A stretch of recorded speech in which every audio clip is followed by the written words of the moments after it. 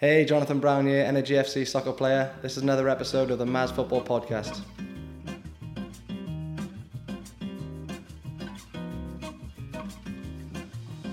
Yo, welcome back to the Mas Futbol Podcast, the number one soccer podcast here in Oklahoma City.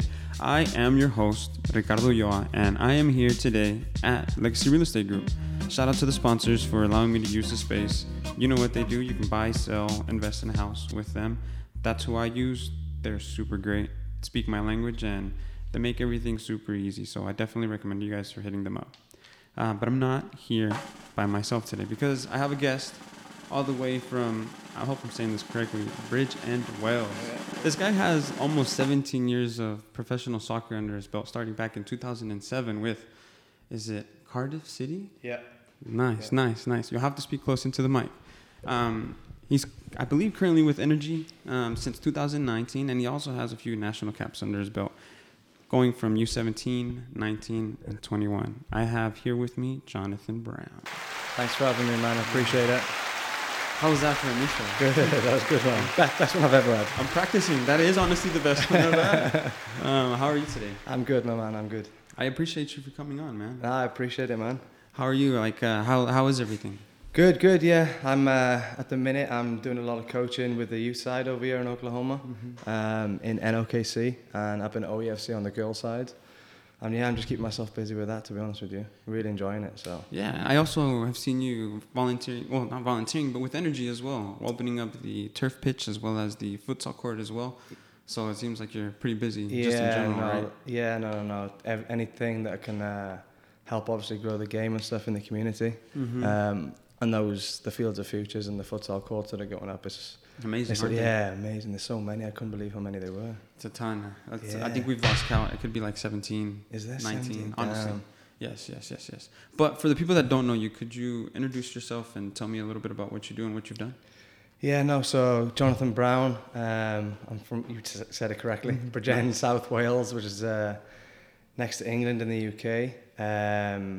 I've played soccer back home since I was young. Football. Football, Football. Proper football. Yeah. Came through the system, the academy system, Cardiff City. I joined there when I was 12. Before that, I was playing rugby and athletics as well. I used to be a sprinter as well. Really? And then I went down the route of having to choose one of the three. I just preferred football, so I went with football. I don't know, it intrigued me. I found it much more difficult, to be honest with you. Really? Like the skill side of it. The athleticism side of it, I was obviously pretty good at. Rugby came more natural to me. So I got my granddad, my dad, my uncle all played rugby. Really? So That's what I was going to ask, if you had any family members that played soccer, but... No, my dad played a little bit, like just local, like football. rec, football back home. And my uncle the same, but my granddad, I suppose, a little bit. But it was all mainly a rugby family. And they played to a good level, so before the game turned professional, they got to as high as they possibly could. So it used to be semi-professional, and they'd play in front of like 10, 15,000. It was good crowds and stuff back then. Yeah, my dad actually went on to be a head coach as well in rugby. So when I was growing up, I'd go out to the games with a couple of with my mates and stuff back home. We'd go out there at half time and kick the goals over the posts. Sometimes in the locker room, but they try not to get me involved because they'd be kicking off in the locker room with the big rugby boys. But I enjoyed it. I enjoyed the childhood playing rugby, athletics, and football. But yeah, the Cardiff City approached me and they said, you've got to make a choice because it's becoming too much. I think training had changed at the time from twice a week to 3 times a week. They just got the top tier of the academy, so instead of playing the lower league teams back home, we ended up playing like Arsenal's, Man United's, all Liverpool's, all the top dogs. So I was going to be travelling on the weekends and whatnot. So I was like, okay, I'm going. I won this. And that was it. Yeah, and didn't look back. I moved on from Cardiff. Eventually broke into the first team, and then it's took me on amazing experiences in my career playing. I think it's 7 countries, but that's including Wales and England around the world. So yeah, I've had. Wikipedia is crazy. The internet is crazy. Not all of it's correct. Not all of it is correct, but the majority of it might be accurate. There's a long list of just teams there. Like, I was just amazed, and I just started thinking, like, just the amount of sacrifice that you probably have had to put in for all of that, because it is hard just to get up and go, you know what I'm saying? So Like, I commend you for that. And now you're just here in the center of, the USA, Oklahoma. Yeah. To be honest with you, I wouldn't look at it as though it was sacrifices. It was more like choices. And it was choices that, for me at the time, that I wanted to do. Okay. And my family knew that, so they were like, they supported me.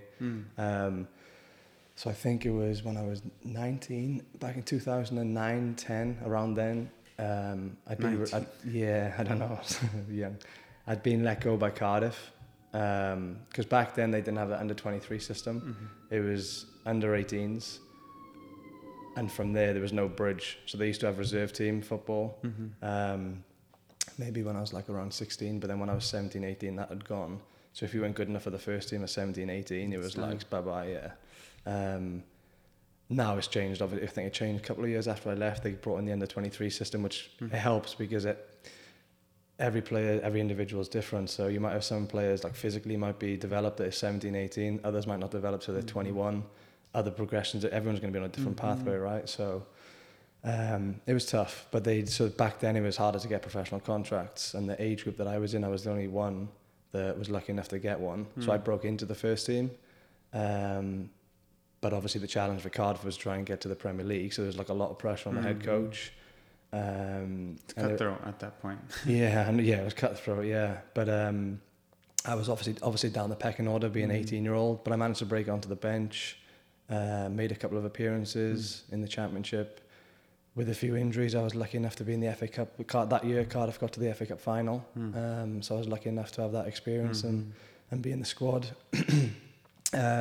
But after the 1 year, I remember having the conversation with the head coach, and he said, listen, they're trying to get to the Premier League, and there was like XYZ players ahead of me who were like, I mean, at the time, there was Robbie Fowler was there, Jimmy Floyd Hasselbank, there was all these big-time players, and I was like, oh, yeah, I get it, like, there's no way. I would have liked to have had a chance to have maybe signed an extra 2-year contract, because I don't think I properly developed until I was maybe 23, 24. With the experience, and I wish they'd like sent me out on loan to like a lower league team again, just to get more experience playing against men. I did go on loan for a 6-month period to Wrexham, and I enjoyed that. And then I went back home, and then that's when they released me. And then I had the opportunity then to go off to Australia. It was just something that excited me, and I was like, yeah, I want to go for it. And before we started this, obviously we're talking about such a small world with football industry, and the team that I signed for over there was another guy from Wales, from the same area, literally lives like 5 minutes away, and he'd played for Wrexham previously, came through to Southampton, and our parents went to school and whatnot, so I ended up signing for the same team as him over in Australia. Wow. So it was probably a sign. Yeah, it was weird, it was strange, but back to the original thing, I thought it was more of choices and life experiences that I wanted to go and do. Like football's taught me all around the world, and I'm grateful for it now. And obviously, I've ended up here, like you said, here in Oklahoma. Is it right? And was I right when I said like 17 years? So?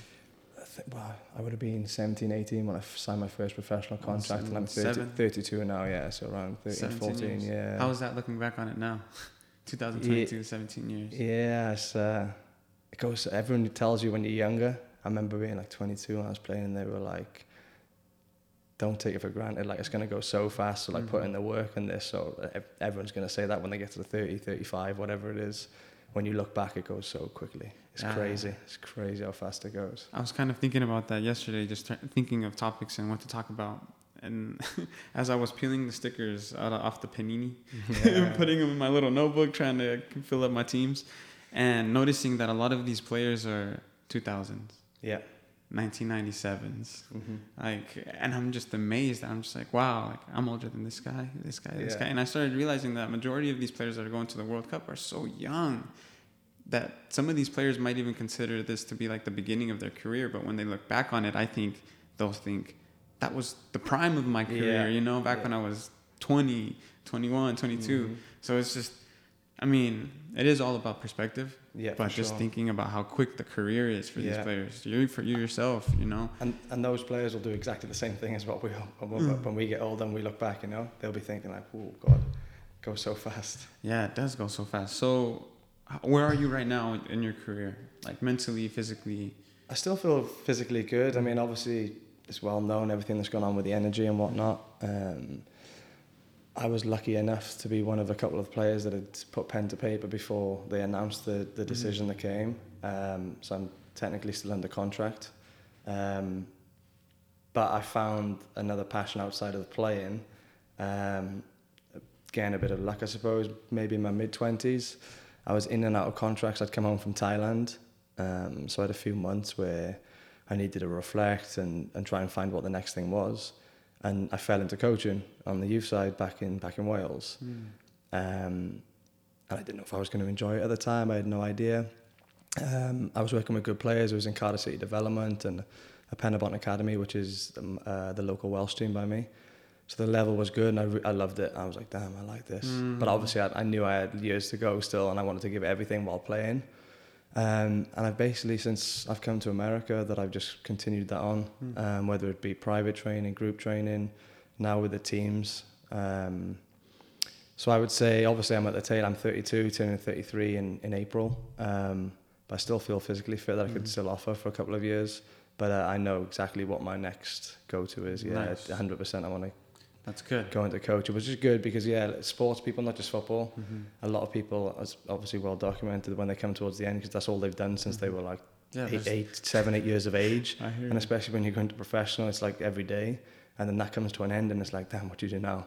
I don't know how to do anything better than this. Yeah, This is like I know soccer pretty well. I maybe didn't go as far as I would have liked to, but I feel like I don't know anything better than soccer. So here I am doing this as well. No, so I love it, man. I love it. That's crazy. So is Oklahoma then home for you now? I believe so. Yeah, I mean, obviously, Wales is obviously home. I mean, the new home away from home. Yeah, and everyone asks me like, what do you think of Oklahoma? Like if I get an Uber or if I'm home or whatever. And I'm do you take your horse home? How do you get to practice? Do you take your horse? Drive. Tie it up against the post and then take on your team, and then you wait for the 11 kids to show up and their horses too. But no, for me, the thing that hit me first of all was just like the people. I couldn't believe how friendly everyone was, and my parents found that when they came over as well. I think it was like 2018 time. And at the time, I didn't feel comfortable driving on the other side of the road. So I just I'd have lived with Cody Laverendi everywhere, etc. But when they came to visit, I was putting them in Ubers and whatnot. And they got lost and they were walking around somewhere. Like in downtown, or like they ended up on the highway walking. And people were like stopping to make sure they're okay and giving them a lift and that. And then, wherever they were going, they were like, I can't believe how friendly everyone is. Yeah, everybody's just stopping to ask us if we're doing all right. Walking down I-35. Like, you're in Oklahoma, like, shouldn't be walking, but no, just little things like going to the grocery stores, like Trader Joe's or whatever. Just everyone's like, how's your day going? That's great. You don't get that back home. It's like, really? Yes. Everybody's just straight to business, probably.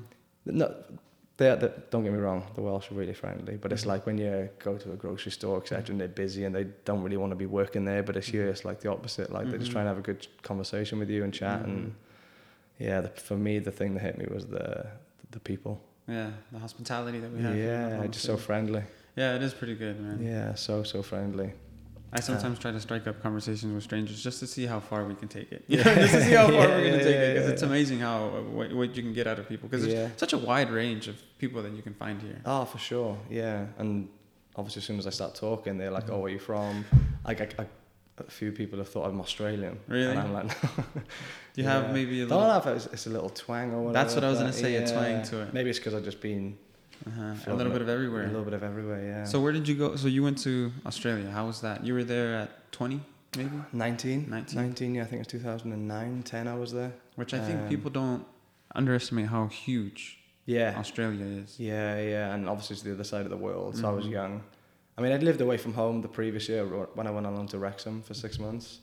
And I loved that. And I kind of, in hindsight, it's a wonderful thing. But at the time, I was getting offered to stay there.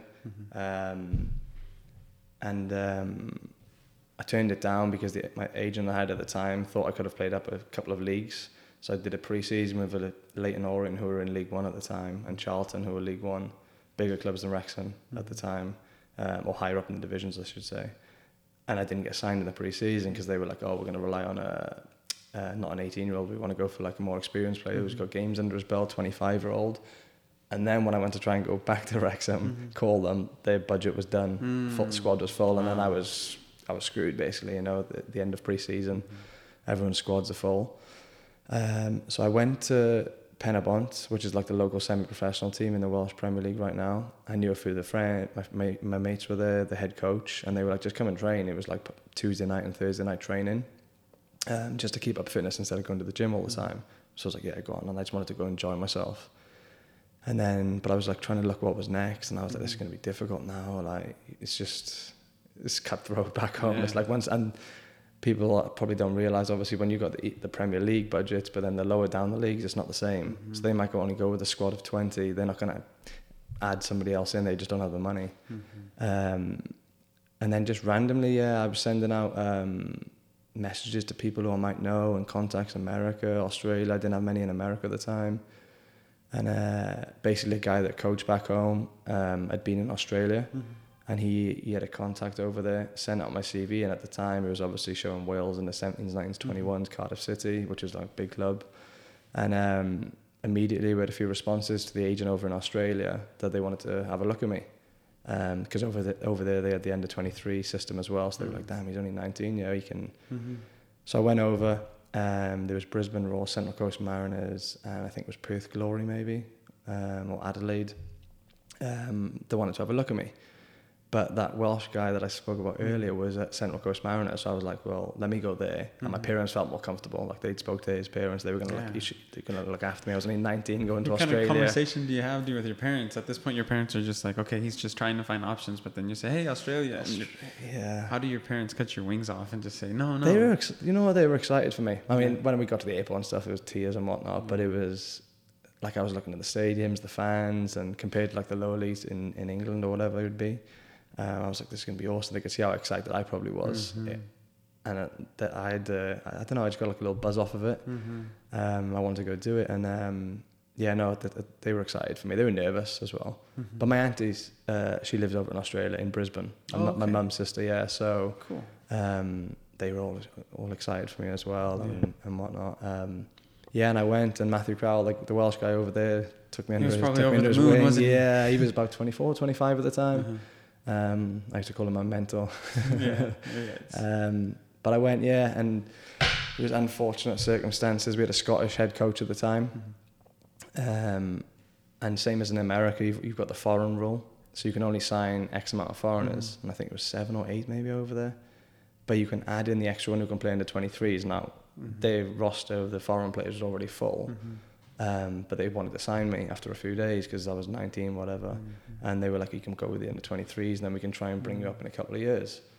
But that Scottish coach got sacked at the end of the season. So then a new guy came in and he got rid of, I think it was everyone bar one of us.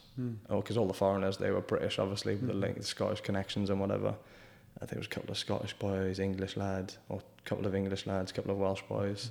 A new guy came in and he wanted... he had foreigners from elsewhere, and one Scottish boy stayed, and I think he stayed in the league for a while. He was a good player, but came to an end quickly, to be fair. But it was an amazing experience. Australia, like beautiful country, grateful. Like we lived literally on a hill, walked to the bottom of the hill, and you're like right on the beach. It looks Central beautiful. Coast is beautiful, yeah. And again, the people were really friendly. Yeah. I loved it. That was probably my first time though experiencing playing in the heat. Yeah. Like hot, like obviously what it gets here. Not humid, but it was just like hundreds, afternoon games and whatever. And I struggled with that. I was like, whoa, this is insane. Are they friendlier over there than they are here? No, they... What would you say? Who's friendlier? Not here. Yeah. Smart answer. That's a smart answer. That's funny. What did you do after that? After Australia, I went home, and then again I was in between, and I was still young. I was like, I haven't gone to college. I didn't know what was next. Obviously I was lucky I had my parents home, so I had a roof over my head, and they were supportive. And then my old academy manager at Cardiff reached out about an opportunity to go to Belgium. Really? And it was like a feeder club in Belgium. It was like the 4th division. But like teams like Anderlecht and stuff would go watch these youngsters, and obviously I was still 19, 20 at the time. They were like, it'll be perfect for you, come and play. They'll put you up in a house, whatever. I was unsure about it, to be honest with you. I was going from Australia and I was thinking Belgium, and I looked it up on the internet and I was like, I don't know, after what I've just come from. But I had really no choice. If I really wanted to try and get back in the professional game, I was like, I have to sacrifice. This was a sacrifice. This was a sacrifice, yeah. You went from the beach to Belgium, it might be a little bit of a difference. And Belgium was really nice, but no, I went for it. But I had anxiety with that one, to be fair. But I did well over there. I was scoring goals, and then Anderlecht wanted to come watch me in like a pre-season game, and And then, but just the living, it was like a lot of things. Like Cody Larundi, we've had on my friend, and that it was small world football. He was over there the year or two before me. Really? Because when I first came here, we spoke in the locker room about a couple of players, and I was like, wait, how do you know him? How do you know him? And then we were like, no way, you're the... That's wild. Yeah. But I had a phone call to go on trial at Swindon Town, who was League One back. I was like, oh my God, yeah, get me home. So I went home. And there was a mess up with registration things to play this trial game, so I couldn't even do that. But then I'd left the Belgium club. Yeah, so I was in a sticky patch again. And then the following pre-season, I think I went a few months, was just like ticking over like on my own, like wondering again, what am I going to do? And then from my time at Wrexham, I played against Southport, who were in Wrexham's league at the time. And the head coach can remember me from playing against me and wanted to sign me. And then that moved me on to Southport. And then I stayed around that league with Southport, Telford, Hereford in the conference for a few years. Enjoyed it then before the experiences took me to Thailand, Asia. Thailand, Asia. That's when you said when you dropped it a while ago. I was like, "Oh, Thailand, Asia." I'll ask about that later. Yeah. And then that must have been a lot different than probably all your other experiences, right?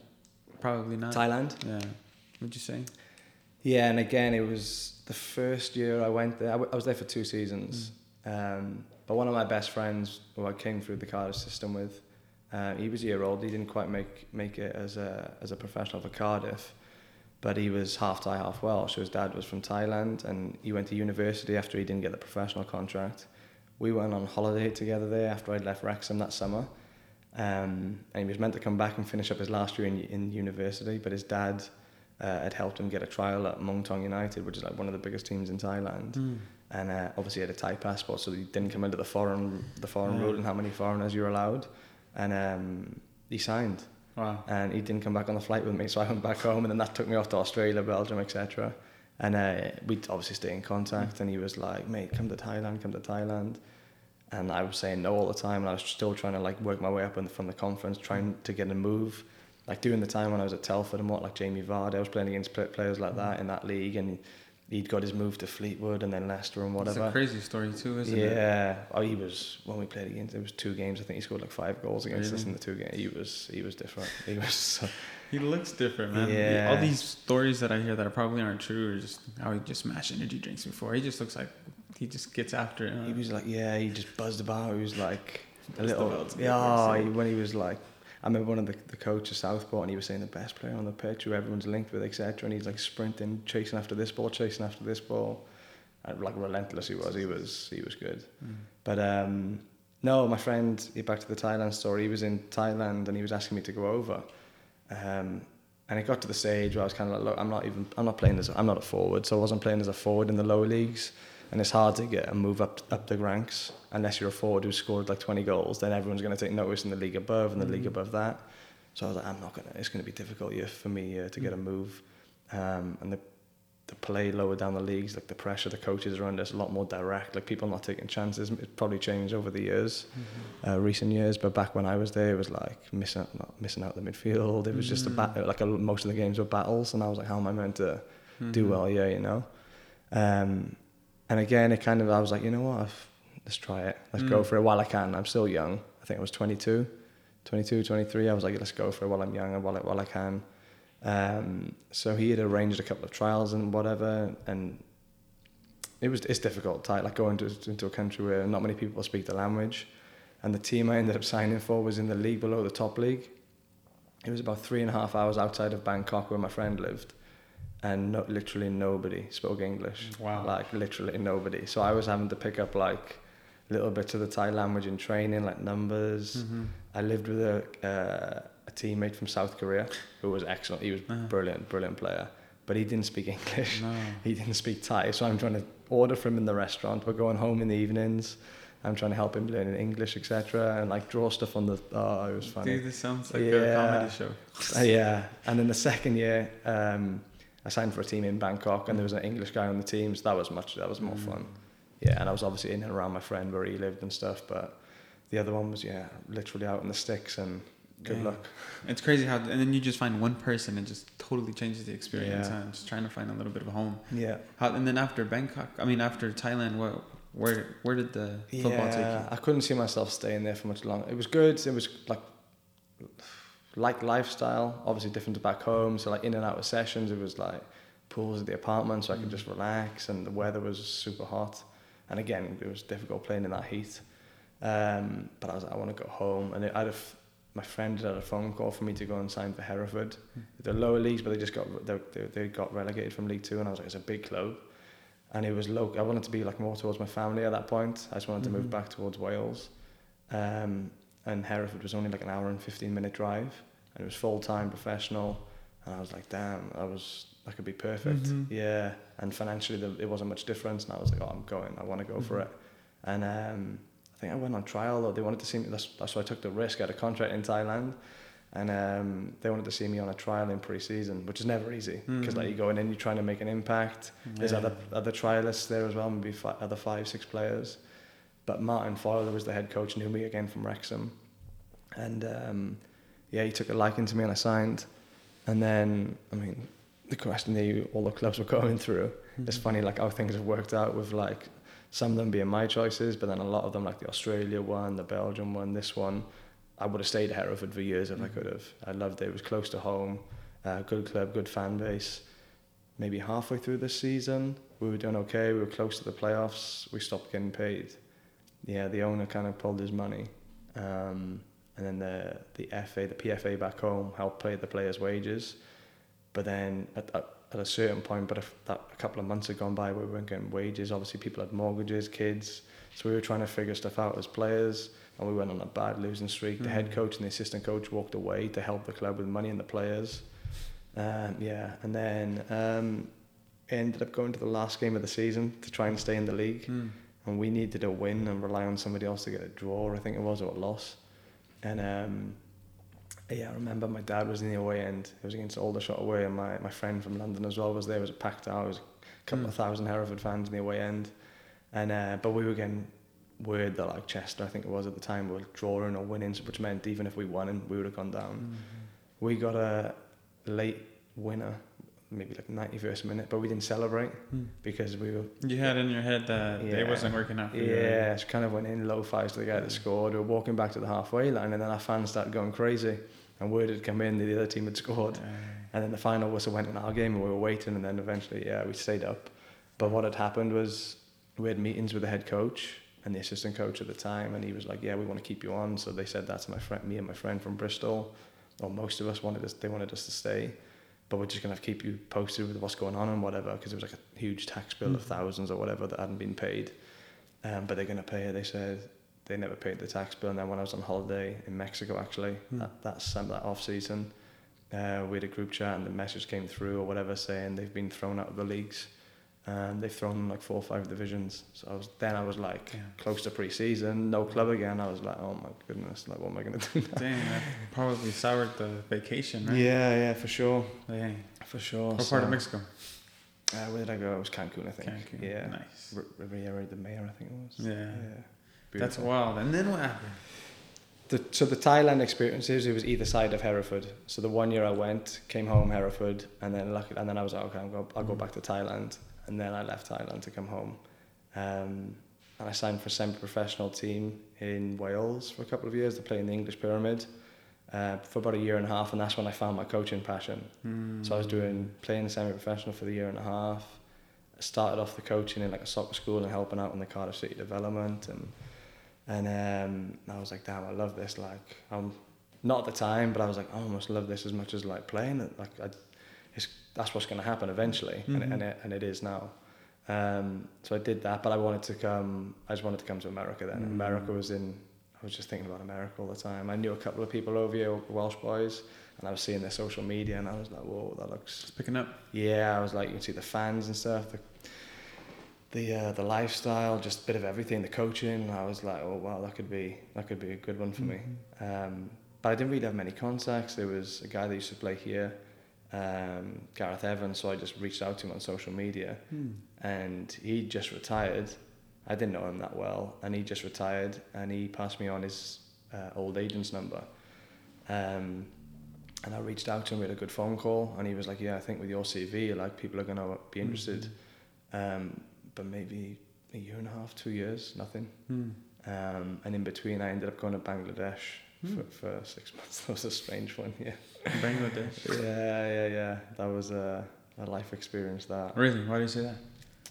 Just obviously third world country, just living standards. It was a big eye opener, like literally pinching myself like every day. That one came about. So an English guy that I played against in Thailand. Yeah, this was the last one before America, I promise. When I was in Thailand, I played against this English guy, Lee Tuck. He's gone on to have a brilliant career in Malaysia. Played in Thailand in the top leagues. Me and him were close and stuff because we were British boys in Thailand, so there was only a handful of us. Yeah. So we'd hang out, keep in contact, whatever. And then he randomly just messaged me when I was back home playing semi-professional and doing my coaching. And I was just chasing back into the professional game. I would have been 27, so I was like, I want to give it everything I've got for the next few years before I turn 30 and see what happens, even though I was still trying to get to America. So in my head, when he reached out to me, he was basically trying to say that they needed a foreign player because one of the foreign lads had got injured with his knee or whatever. And I was like, where are you? And he was like, Bangladesh. And I was like, where are you? Yeah, I was like, Bangladesh? And he was like, yeah, listen, it's not that bad. He actually gave me the truth then. He was like, okay, honestly, he was like, the apartment's shitty, like lifestyle, this and that. But he was like, hey, you can come in full time, me and you together for 3 months. We're top of the league. We've got X amount of games left. And then he was like, then their pre-season in America is January time, so it'll work out perfect for you. So I was like, my mum and dad were like, whoa. Yeah, when I told them that, they were like, wait, what, Bangladesh? And they were like, why don't you just continue doing what you're doing here and then just keep pushing for America? And I was like, yeah, but if I get a trial in America, what's going to put me in the best physical condition, being full-time in Bangladesh in the heat, or being semi-professional over here, even though I'm training like a professional, like on my own, training with a team twice a week is not the same as training every day. Minutes. Yeah, and minutes and whatever. So I was like, oh, and I went for it, yeah. Okay. And we ended up winning the league. We went unbeaten, won the league, but then what he failed to tell me was once you won the league, you went into the Asian, like not champions, like one below the Champions League because of the level of Bangladesh's league. It's like the Europa League. Okay. We went into the Asian version of that, which meant I had to go back January, February, March, April for the 4 months. And that was, honestly, at the time, I was like... You had to. Yeah, because of my contract and whatever. And I was a bit mad because I was thinking I wanted to go try America, and that. But as it turned out, nothing came back from the agent anyway, because it was around the time where the NASL was folding, and he was like, it's literally so difficult right now because there's so many players that coaches already know from America and don't have contracts, and he was like, to get you in, it's going to be... He was like, if I were you, just go back there and we'll just stay in touch. So I've gone back there, but that was an awesome experience because we drew 2 Indian teams, Indian champions, Bengaluru, and Kolkata team, I think it was, and then a Maldives team. So I'd always wanted to go to the Maldives. Wow. And you had to play them both home and away and whatever. So that was an awesome experience. Sounds like basically their version of the Champions League. Yeah. That's awesome. But we were in a tough, like the Indian team was good, Bengaluru, they went on and did well. And then from there, I went home and I was like, okay, I'm done with Bangladesh. They were still asking me to go back, but I had a couple of months off season or whatever. And then maybe halfway through that, the agent reached out. I hadn't spoke to him in 3-4 months. And he reached out to me and said that, hey, fancy, there's an opportunity, I think, in America. Energy FC, Oklahoma, but they want to see you for a few days on a trial to see if you fit and stuff. But you're gonna have to pay your own way over, and then if they like you, if you sign, then obviously everything will be reimbursed and whatever. And I was like, yeah, I'll be there next week. You didn't think like Bangladesh, like Oklahoma? Yeah, no, I'm kidding. No. So I was like, I'm gone. Yeah. Wow, you didn't look at pictures in Google or anything like that? Yeah, I see. Yeah. What was your first thought? Oklahoma? Did you start doing research? Oh, such a small world though. So one of my friends over here, he came over on a golfing scholarship, went to St. Nazare. Okay. He's from Bridgend, where I'm from, and he's been over here. What was it? Over 10 years. And he was here, so I messaged him and I was like, hey man, guess when I'm coming next week? And he was like, no way. And I was like, yeah, can I stay at yours? That's funny. Yeah. So they made it happen, huh? Yeah, and then after I think 2-3 days, Jimmy, the head coach at the time, pulled me aside and said, yeah, I want to sign you. But they had to send me home because I had to sort my visa and whatnot, which took a month, which was a bit of a bummer because it wasted obviously game time and stuff. But I joined a great team at the time. We were pushing for the playoffs, and then I signed. It was the same time Jose Angulo signed midway through the season here. I went home, sorted my visa, came back, and then eventually worked my way into the team. And that first 6 months I was here, we got into the playoffs. We were the underdog. We just snuck into the playoffs, and then we had to go and play Reno away, which was like a tough place to go. They finished like third. We beat them. Then that was the year of the run, right? Yeah, and then San Antonio in the semi-final away, we beat them, and then we got to the final against Swope Park up in Kansas, and lost on PKs in the final. Terrible. Yeah, it was a good run, but that was a fun team. Yeah, but I knew as soon as I came here, I was just like, okay, this is what I want. Yeah. You fell in love with Oakland. Yeah, just cultural and just everything. Like it wasn't like Asia's obviously drastic change compared to back home for me. It just felt like when I went to Australia, I felt that as well. And then America was similar, so I was like, yeah, I like this. The only thing you had to get used to is driving on the right side of the road. Yeah. That's good, man. That's awesome. And now Oklahoma is home. Home, yeah. I've been here since 2017, so good 6 years, I think. Nice. Yeah. Is Energy coming back next year? Do we know? Believe so. Yeah, that's where obviously you've seen the news the other week where they've signed the lease and stuff. We'll see what happens. We'll see. Yeah, I understand how that is, and it's pretty difficult, with everything, all the factors that play into it. But that is good news that they renewed their lease. Hopefully that stadium can get built pretty quick so we can. Yeah, that'd be, I think, for just Oklahoma in general, because I see so many kids playing the game, and it's like the state needs it. I think it'd be in a good location as well. I'm not sure where the location would be. I know they're still working around that or where it's going to be.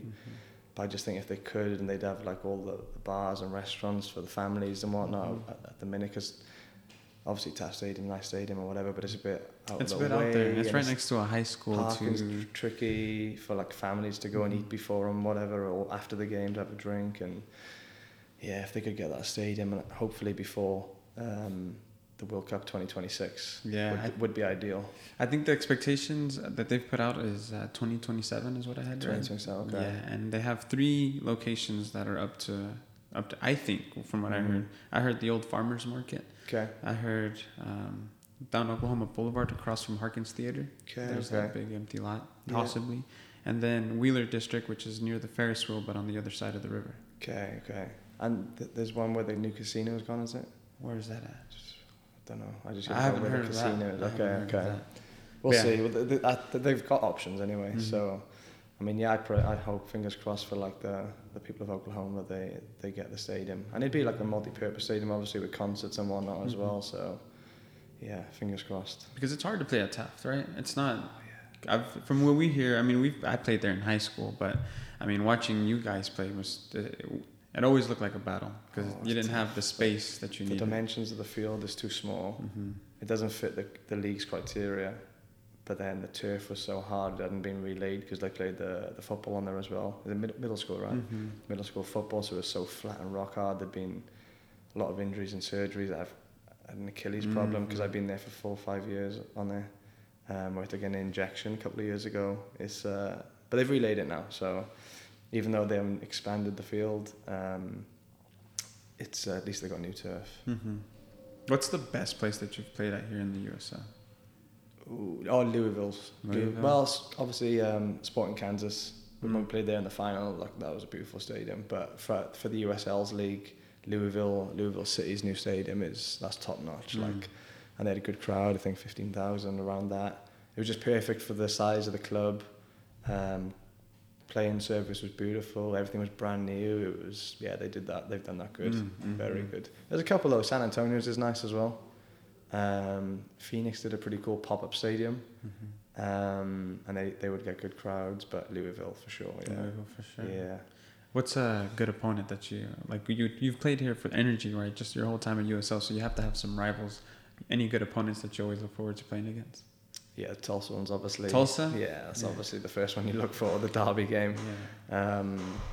And they've been doing well, obviously, not this year, but previously the last couple of years, they've had the edge over us. But before that, when I first came here, 2017, 18, 19, it was all OKC. We were green. It was green all over. Yeah, and maybe the last couple of years they've took over. But no, Tulsa's the first one. But I used to like San Antonio. The stadium there was yeah, and they're always solid. They're a good team as well. It's a good city too. Yeah, and then individuals. I remember when we played San Antonio in 2019, maybe. They had a young lad on the team. I can't remember where he's from. He could have been Argentinian. I'm not 100% certain on that, so don't quote me. But a lad called Pirano, and I've never come off the field for I can't remember how long, where everyone was just talking about, oh my goodness, like really? He was so good. He was like a little Messi. Really? Yeah, he went on to, he played like a number 10. Okay. But he was just so sharp, like his change of direction, skillful. I think he was 19 as well at the time, and we were like, whoa, he was... Damn. Yeah. And he went on to sign in the Portuguese top league, I think. But I'm pretty sure he's back in the USL somewhere now, I think. But he was, whoa. It's funny sharp. how there are not very many players like that can drop jaws and just make people impressed like that. Like especially, and when you get in the locker room afterwards, everyone's like, whoa, he was, Do you have any experience playing against anybody that's... You mentioned Vardy, but do you have any other players that might have crossed your professional path? I mean, I got lucky to play with ones, to be honest with you. Like when I was coming through the Welsh system, Bale was on my... Really? Yeah, he was a year older, but I was playing up. Me and Aaron Ramsey came through the Cardiff City system together. So I was with Aaron since I was 12 all the way through to 18. And then Bale was on the under-21s team. We had a pretty good Welsh under-21s team. And then like Robbie Fowler, Jimmy Floyd Hasselbank. Obviously Robbie Fowler was a legend at Liverpool. My first experience when I got called up to the Cardiff City first team, I'll never forget it. I was 17, I think. Yeah, 17, 18 at the time. And back home they have like Fox Sports over here, or Sports Centre, and on Sky Sports News back home they'll have like team news, like Cardiff City versus away. It was Coventry away, I think it was. No, it was Ipswich away. I just travelled, wasn't on the bench, but it was like Jonathan Brown and Adam Matthews have been involved in the squad from the youth. Yeah, but then my second roommate, I think, when I went to an away game and I came on, that was my debut for Cardiff away at Coventry. My parents went about 2 hours away in the Midlands. They were in the away end, and I only came on for like 2-3 minutes at the end. It was like 0-0, and they just threw me on to just try and nick a goal. And but my roommate was Jimmy Floyd Hasselbank, and I was like played for Chelsea and Holland and whatever. So that's crazy. Yeah, crazy. I heard this question because I was watching these World Cup kind of series. With the World Cup coming, man, I'm excited. This guy had made a question. He said, if soccer was your answer, then what was your question? Like, what did soccer do for you? Like, why soccer? Yeah. Because he was painting it like, why is soccer this thing that just stops the world for 1 month? Yeah. Like, why is the World Cup just garnered all this attention that it just that's literally just it puts everything in pause for a month? All the eyes are on it, yeah. And it just has soccer, and then you just kind of personalize that question.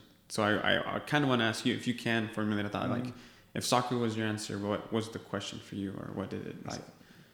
Yeah, that's a good question. I don't know. It's just something like the purpose or passion you feel that you just fall in love with. It's like when I just felt free when I came across it. When I watched it, it was like, remember when I used to go watch Cardiff, like what you're talking about with all the eyes in the World Cup, and Cardiff City was my local team that I supported, and I was fortunate enough to go and play for them as well.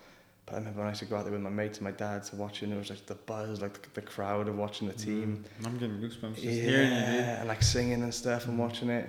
And I feel like people here in Oklahoma, and not just Oklahoma, America, like resonate that with like their college football. Yeah. So like when I first came, I couldn't understand. I was like, wait, college, you supporting your colleges instead of NFL? And then I was like, oh, okay, so that's kind of like what I'm like with Cardiff back home. It's the same sort of thing, yeah.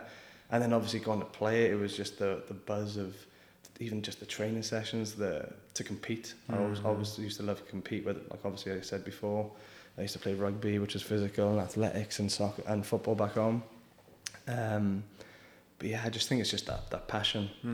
And it just seems as though the beautiful game is what they say. That's why they call it the beautiful game. Exactly, yeah. It just captures so many people's imaginations around the world of whether they're watching it. Emotions, yeah, that's a good way of... Yeah, changes people's lives. The highs, the lows, and yeah, it's like... Yeah, like I said, with the college football there, it's like through thick and through thin, it's like you stick with that team. And it goes through generations from families. Yeah, it's crazy. I mentioned this in the last podcast, and I hate that I'm going to bring it up because the listeners might be like, oh, here he goes again. But one of the stories that the guy was putting out was he basically explained the whole religion of the Church of Maradonismo. Someone created a religion about Maradona and basically explained why to them he is a god. Yeah. And it's just crazy stories. So he just interviewed people and he heard stories and he's just like, how do I tell people that it's not true? Because to them, he fed the hungry, he cured the depressed and made them happy. Like he did all these things. So like, the guy ended up going to get baptized by the Church of Maradona by scoring a one-handed goal and on a goalie where he had 3 attempts. So now he's a member of that church, I guess. It's just crazy. But it's so true, though. It's like it can make your week or your weekend, or it can destroy your weekend when you get that invested in it. But and that's what I used to be when I was younger. But I feel like as I've got older, it's like, okay, I'm not gonna get. Obviously still support and whatever, but I'm like, if I get too involved here, it's like, funny enough, I was having a conversation with one of the parents from the girls teams that I coach over the weekend about OU, and we walked into the restaurant with all the team, and then the girls, we were looking at them, we seen the school, we were like, damn, and then he was just like, oh, don't even, like, obviously I'm a supporter of it or whatever, but he used to get so ramped up about it that it'd ruin his weekend or whatever, you know, and same thing with football. It's interesting to see how these OU fans are going to deal with this, because we've been used to just winning up until the end, but not having a good season is going to be kind of interesting. Fingers crossed they turn it around. I'm neutral, by the way, not OU or OSU. You're not really? No, I'm a neutral. Okay, that's neutral. That's good. For your coaching, man, how's that been? How's that going? Fun, yeah. So I started, like I said before, about when I was mid-20s, just for a soccer academy back home, and then Cardiff Development. And I'm just glad I found it, because I was like we spoke about before, about people not finding their passion or purpose once the time comes to hang the boots up. I love it. I love it all. The individuals, the small groups, the team I've dipped into more so this year now. And I've got a good age bracket, I suppose you could say, at the minute, with the teams that I've got, like 2012 girls, 2013 girls, like they're just engaged. That's like 9, 10. 10, yeah. And then the goal is, I guess, just to stay with them. Well, they change. Obviously, they need different voices, different coaches with different ideas and whatnot, and that's good for them as well to learn. But I think it'll be a couple of years, and then they'll move on to somebody else. I think that's how it works anyway. But I'm loving it, really enjoying it. Good.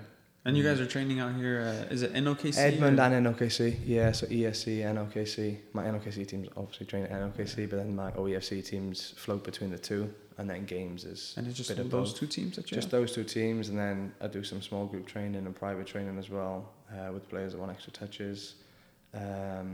Which I seen that you were doing a camp with. Yeah, with Cody and Alexi. Yeah. How was that? We did our first one a couple of months ago, which went really well.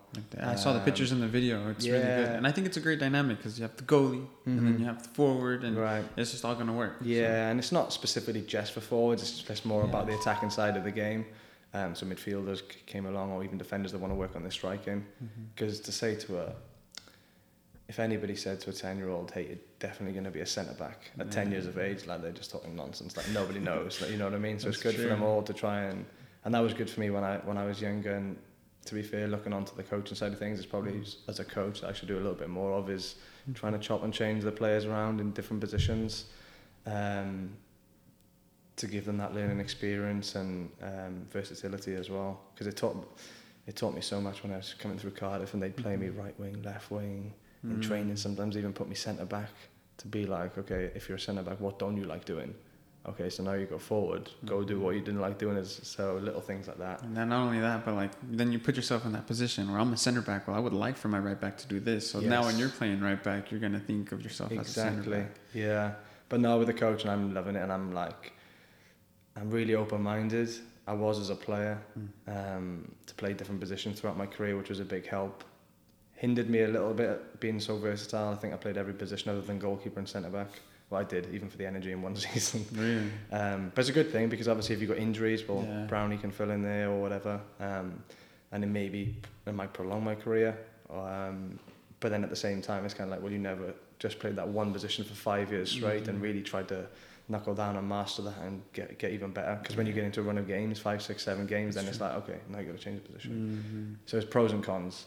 But no, I'm really open-minded with the coaching.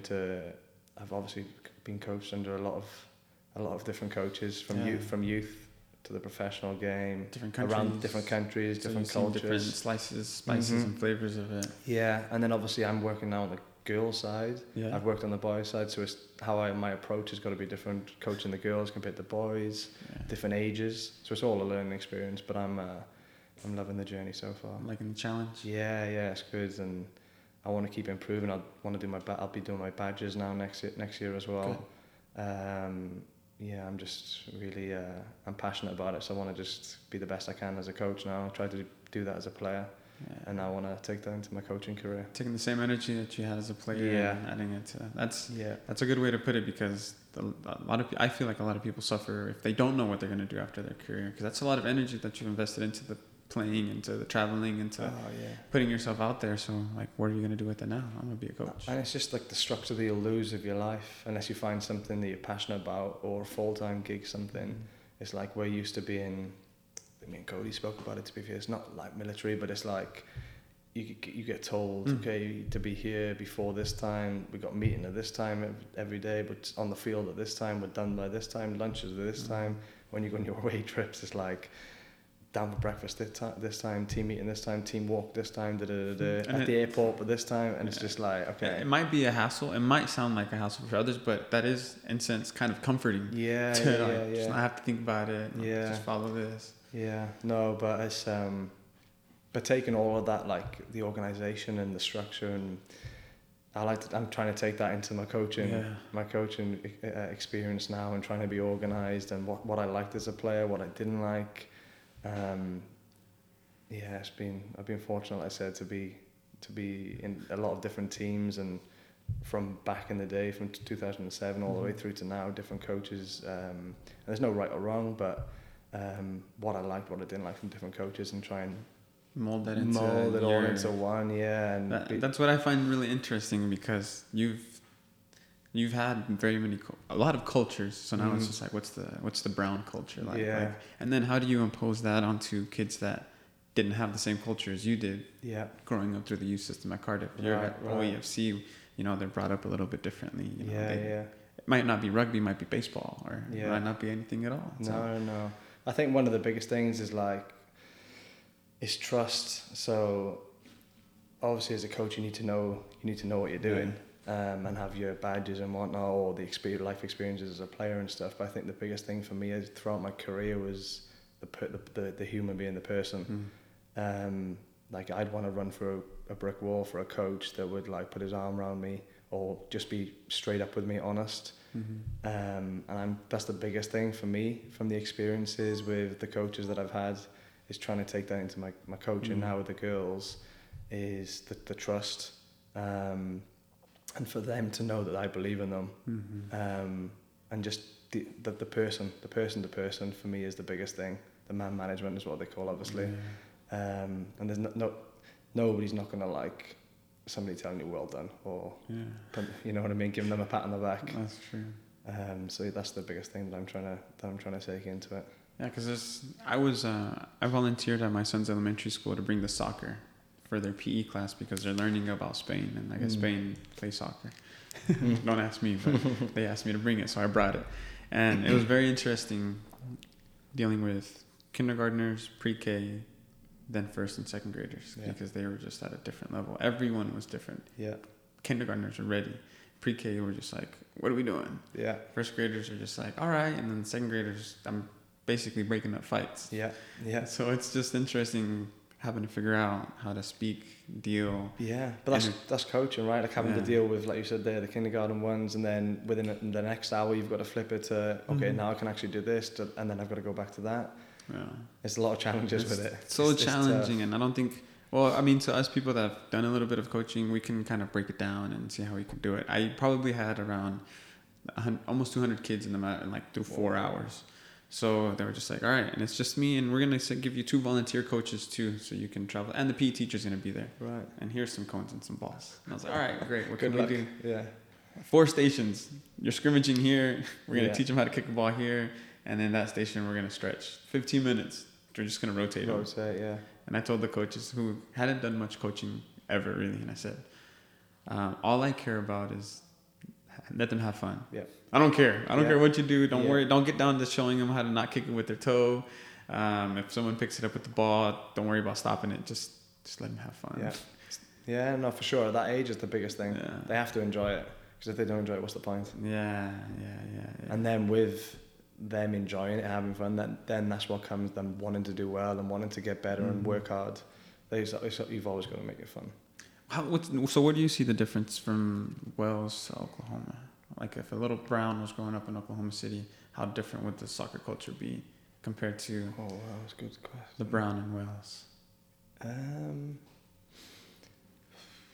You see any of your girls and you're just like, you know what, for me, back where I'm from, we didn't do it like this, or I would do this. Good question. So like over here,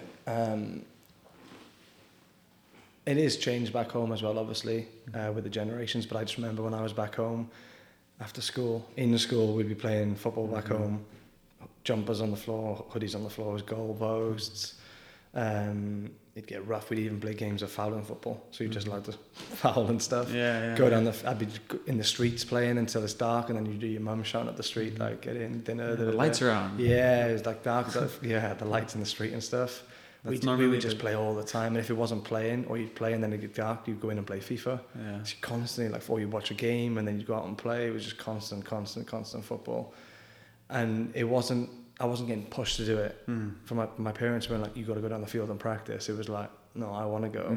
And then when I got to the Cardiff Academy, and I was still wanting to get better, if it was raining or whatever, I'd be the one, like my dad sat there on the sofa after work and he's watching whatever, a rugby game on TV or whatever, and I'm like, come on, I want to go on the field and practice my free kicks or whatever.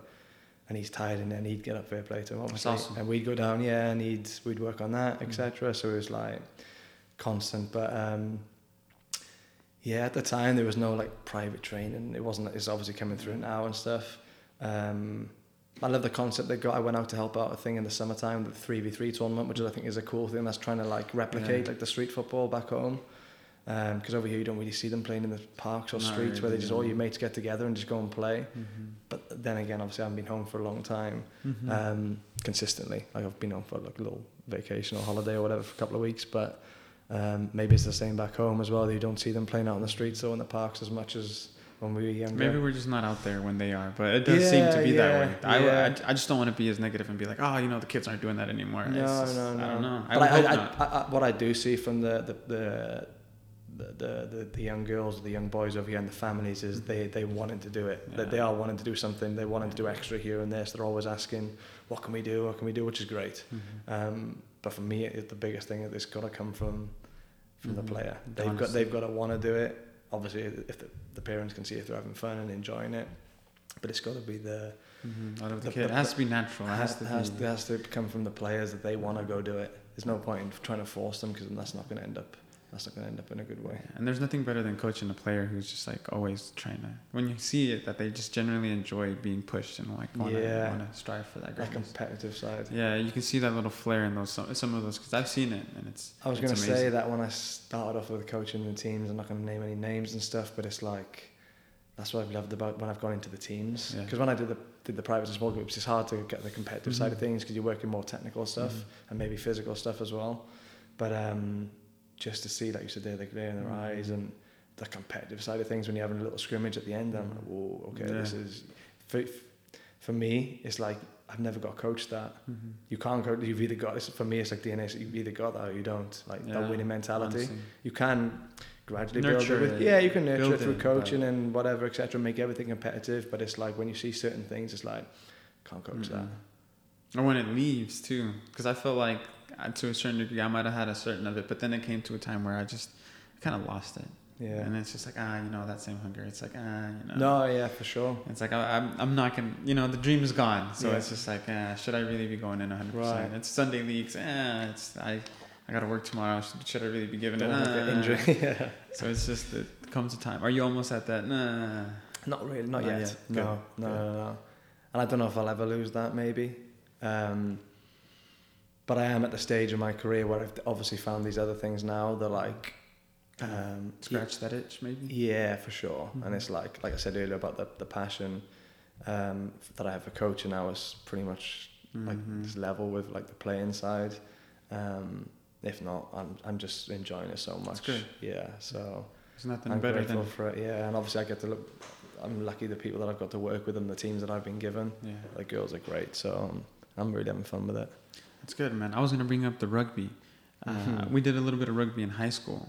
I like rugby better than football. Okay. I haven't watched as much rugby, but it is fun getting, just it's a little bit more free flowing, if that makes sense. Yeah. I think that's what I don't like about the football. It's just the pause, the running of the play. It's kind of more like soccer, situational. You kind of just react to it, toss it back, Not block. set plays as much. There's a few there's tactics to it, of course. How you stay on formations, but rugby's fun, man. It's a tough one. It's a tough It is sport. a tough one, man. But funny you say that though, because obviously back home American football's not as big. It's growing because they're doing those the games in Wembley, Which are huge. They get big turnouts, which I think is a brilliant idea. It's getting bigger. It is for certain getting bigger, and like they'll show the Super Bowl and they'll show the games on Sundays and stuff back home. But it was funny you say that about rugby with the bit more flowing. For me, obviously when I had to choose between football and rugby, that was one of the huge things that like I wasn't enjoying with the rugby side. I felt like stop start, like line out, scrums, injuries all the time because they're so physical. Hardly touch the ball in half. That you could go through a half, you might have touched the ball twice, and then I'd go to football practice the next day at Cardiff or wherever it was, and I was like non-stop, like flow in the game, and I'm like, obviously shattered after that game and then whatever, and I was like, I'm so tired. The rugby game, I'd be like, I could play again. Obviously the physical side of things is different, but since I came over here, for me, I've preferred basketball, just probably because it relates more to football, where it's just like flowing back and forth. So I like to go. Like to go watch the Thunder. I've enjoyed that, but the football, it's very stop-start. But for me, like I said, rugby's kind of gone that way as well. Back in the day, they didn't used to be as big, so teams used to run it more and used to be more flowing. But now it's just a brutal sport. It is brutal, man. I had a good PE coach who really liked rugby, and he'd basically warm us up before a soccer match for high school soccer, doing the haka. And just in New Zealand haka, we just out there just doing that kind of stuff, just getting pumped, not knowing what we were doing, but our PE coach was into that rugby stuff. Brilliant. So that's where we got our taste from it. Brilliant. We talked about the Wembley being the host for the NFL. Do you think EPO could benefit from like a all-star game? I've been listening to TalkSport radio show back home every morning when I have my breakfast and a coffee. I'll put TalkSport from back home on, and they mentioned about that. The problem is with it's like, where are you going to fit it in the calendar? So like with the basketball all-star games, I mean, how long do they have off season? Like three months basketball? 3-4 months maybe? About so. Whereas like with the football players back in Europe, they literally have 2 weeks because they're just non-stop playing pre-season training, international games, World Cup, Euros, Champions. It'd be fun. Don't get me. I'd love to. Like everyone would probably want to see it, but then would the players want to see it? Maybe. Would they want to do it? Maybe not. What happens if they do it and then somebody has a bad injury? It's kind of like we've forced up an extra fixture when there's already enough. Well, I mean, they could do it like the NBA, because when they start playing the East versus West, you kind of see them not really taking it serious. Or maybe we can... No, it wouldn't be the same if we just threw them on a 7v7. Or a 5v5, something like that. That'd be a little bit more manageable, but I don't know. Yeah, I don't know. I feel like it'd almost be like a charity game if they played it, because like you said, people would just end up just going through the motions, and then it'd be kind of like, the argument there would be like, well, what's the point in the first? Why are we doing it if we're not trying to? For something, if it's not meant for something. Yeah, I even heard on the radio about them doing like North versus South. It's like the best players from the North teams against the South teams. Would it work out? I just don't know where they'd fit it in. Honestly, that's the Premier big League one. Coaches would be going mad. Would you do it after Christmas, before Christmas? No. And usually, without obviously this World Cup's now during the Christmas period, usually the Christmas period back home is like the busiest. Like the non-stop. It's going to be mad this Christmas, isn't it? Yeah, it's going to be fun. Wales, USA, England all in one group. They all are in one group. Yeah. That's true. Iran, England, USA, Wales. Who's coming out of the group, do you think? Other than Wales, I don't know. England will obviously be favourites. Yeah. But you just never know. It's like England, USA is always a tough one. England, Wales, just because it's so like a rivalry as well. Hopefully Wales and USA can make it difficult for them. And then it could all end. I wouldn't write off Iran as well. They're no mugs. No, man. Yeah, so it's a tough group. You got to secure the first game and see where it goes from there. Honestly. Yeah. That's where the confidence builds and momentum. Momentum's in tournaments. Momentum's one of the biggest things. Yeah, I'm excited to see how Mexico does too. Who's in that group? We got Argentina, I think Saudi Arabia, and Poland. Lucas Podolski. Poland. Yeah, they just beat Wales the other day. Yeah, so it's just going to be tough, dude. I mean, that's the beauty of Who's the your World favorite? Cup, man. For me, Yeah. Mexico, of course. Yeah. I'm just gonna say Mexico all the way. But if I had to, pick a second or third, Brazil and Argentina look really good too. That's what somebody asked me that last week. I think a parent, and I said at the minute it looks like Argentina and Brazil. Everybody else seems to be like just at a different. Yeah. They're just cut from a different cloth this year. Yeah, it seems that way, right? Yeah. They'd be my two favourites going into it, but every favourite I pick never wins. No, you just never know. Like Italy in the Euros the other year. Like, no, I didn't pick Italy. Even though they were on a good winning streak, don't get me wrong, but... It would have been like Portugal when they won the Euros. Yeah. They just kind of skated by until they they needed to get the W. So you never know. Never know. Tournament things. Exactly, and like at the minute back home, the English press are onto the English team because they haven't won in 6, even though they drew with Germany the other day. But it's kind of like when you turn for it, it's just different compared to the nations games and friendlies and whatever. You just never know. And like you said, once you've got that first one, the momentum kicks in, and players are just all of a sudden playing well around that time. Because 2 weeks in football is that's a long time. Yeah, your form can go from here to here in 2 weeks. Yeah, that's so honestly individuals, injuries, the pressure. Yeah. Simply just the pressure of just being at the World Cup. Literally, yeah. So it'll be it's gonna be an interesting one because obviously the time of the year and it's different in Qatar. Yeah. And they're indoor venues, right? Or they got roofs. Some of them are different. Most of them got roofs because of the weather. Yeah, it'll be interesting. I'm looking forward to it. Yeah, same. And obviously for Wales, first time since 1958, I think. Really? Yeah. Since 58, it's been that long. It's the only other time, so it's like huge accomplishment for us to qualify. Because we're such a small. When I tell people here, like how small Wales is compared as a country. To a state. Would you say Oklahoma? Is Oklahoma bigger? There's more population in Oklahoma than Wales. Really? I think Oklahoma's around. I could be wrong. Around 3.8 million, and then Wales is around 3.2. So it's what about geographically? Small as well. Smaller. Yeah, small. We're small. Just crammed in. Huh? And we do well with rugby, but there's not as many countries obviously that play rugby. Did you get to watch any rugby in Australia? I did. Yeah, I watched a couple of games. I went to watch. They got rugby league in Australia. There's a lot of big sports in Australia. They got the Australian rules. Is it ARL? Aussie rules. They've got rugby league, which is big over there. And I prefer watching. Funny, my family's obviously rugby union, so 2 different rugby games. But the rugby union is a bit more stop-start. My friend plays back home for Wales. But I really enjoy watching rugby league, and rugby league's big in Australia. So I went to watch a couple of those games. There's just more flow. It's different rules. Yeah. So then, what do they do when they play like international? Like 2 different sports. They don't. What rules do they implement? Like. So obviously in rugby union, when you go to the ground, there's like rucks and scrums. In rugby league, it's like you get tackled as soon as you hit the floor. The other team has to back up 10 yards, and then they put the ball through the legs and the ball straight out. So there's no like slowing down on the floor. It's just like boom, straight away. And then after the 5th, could be wrong, after the 5th pass, if you don't score, you've got to kick. So it's just constant. There's motion. Yeah, there's no line outs. So the ball, as soon as it's out, it's like boom, straight back in. It's a mess, dude. I remember just lining up, and it's just like when you're lining up and being like one of the smallest ones, you just realize that this is just not for you. Yeah. That's why football was just not for me. Something about just crashing into people just didn't seem appealing to me. Awesome, the hits in football. But having a ball in your helmets feet and that as well just is amazing. Yeah. I can't explain to people what it is just to have a ball at your feet. It's amazing. What do you think about the turf field downtown? It was good. Yeah, that's where we're seeing and stuff. Yeah, I think it's awesome. And I ended up playing soccer tennis with a couple of young boys, to be fair, for ages. You wouldn't go down there to play in the afternoons with the local lads? No, I'd have to be careful. I'd have to have a mess around, of course I would. But no, I've been.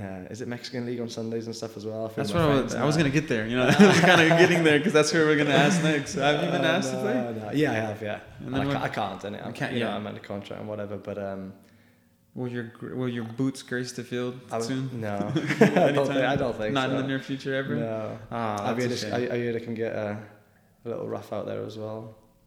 I mean, look, after your contract's done and you're retired and just stuck to coaching. Maybe. I'm pretty sure you can find another contract out there at Western.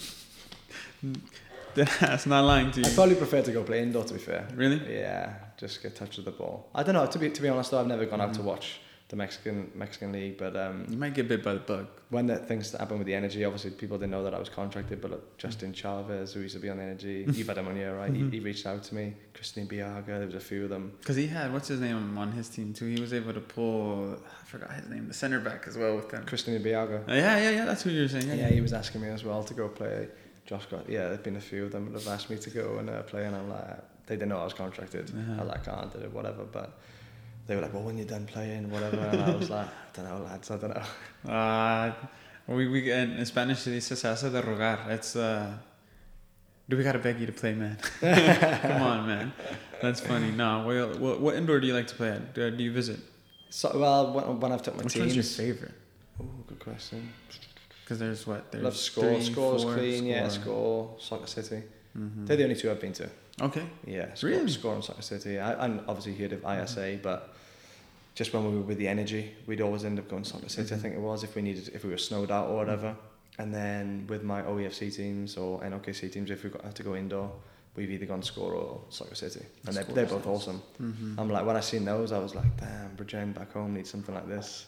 It's Because nice. the weather back home with the rain and stuff, I'm like, this place is, it's magical, awesome. isn't it? Yeah, it's just for teams and stuff. Because like my young cousin back home, he's like 14, plays rugby, football.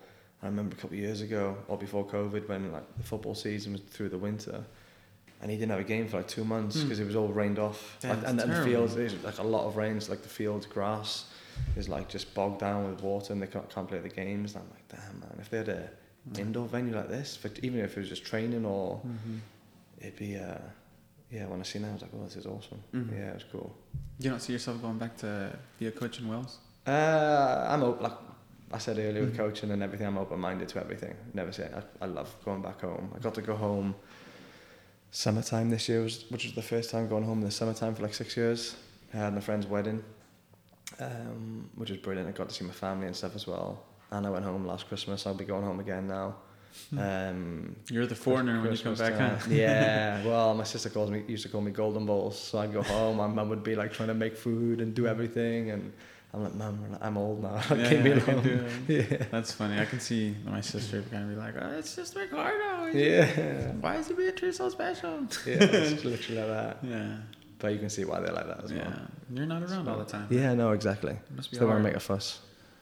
It isn't hard for you now just to be out, or are you just used to it? Away from family and stuff? No, it is. Yeah. Yeah, it's always hard. But, I mean, FaceTimes. Yeah, technology's crazy. Oh, it helps so much. It just feels like you're there, you know. And every day I'll speak to my parents, and my sister quite often as well, a couple of times a week. But she's busy with family and stuff back home and work. But I'll speak to my family, my mum and dad, near enough every day. Even if it's just like a minute conversation, Yeah, like just just say everything hi, all right, yeah. okay, I gotta go coaching, whatever, just checking in, see you tomorrow.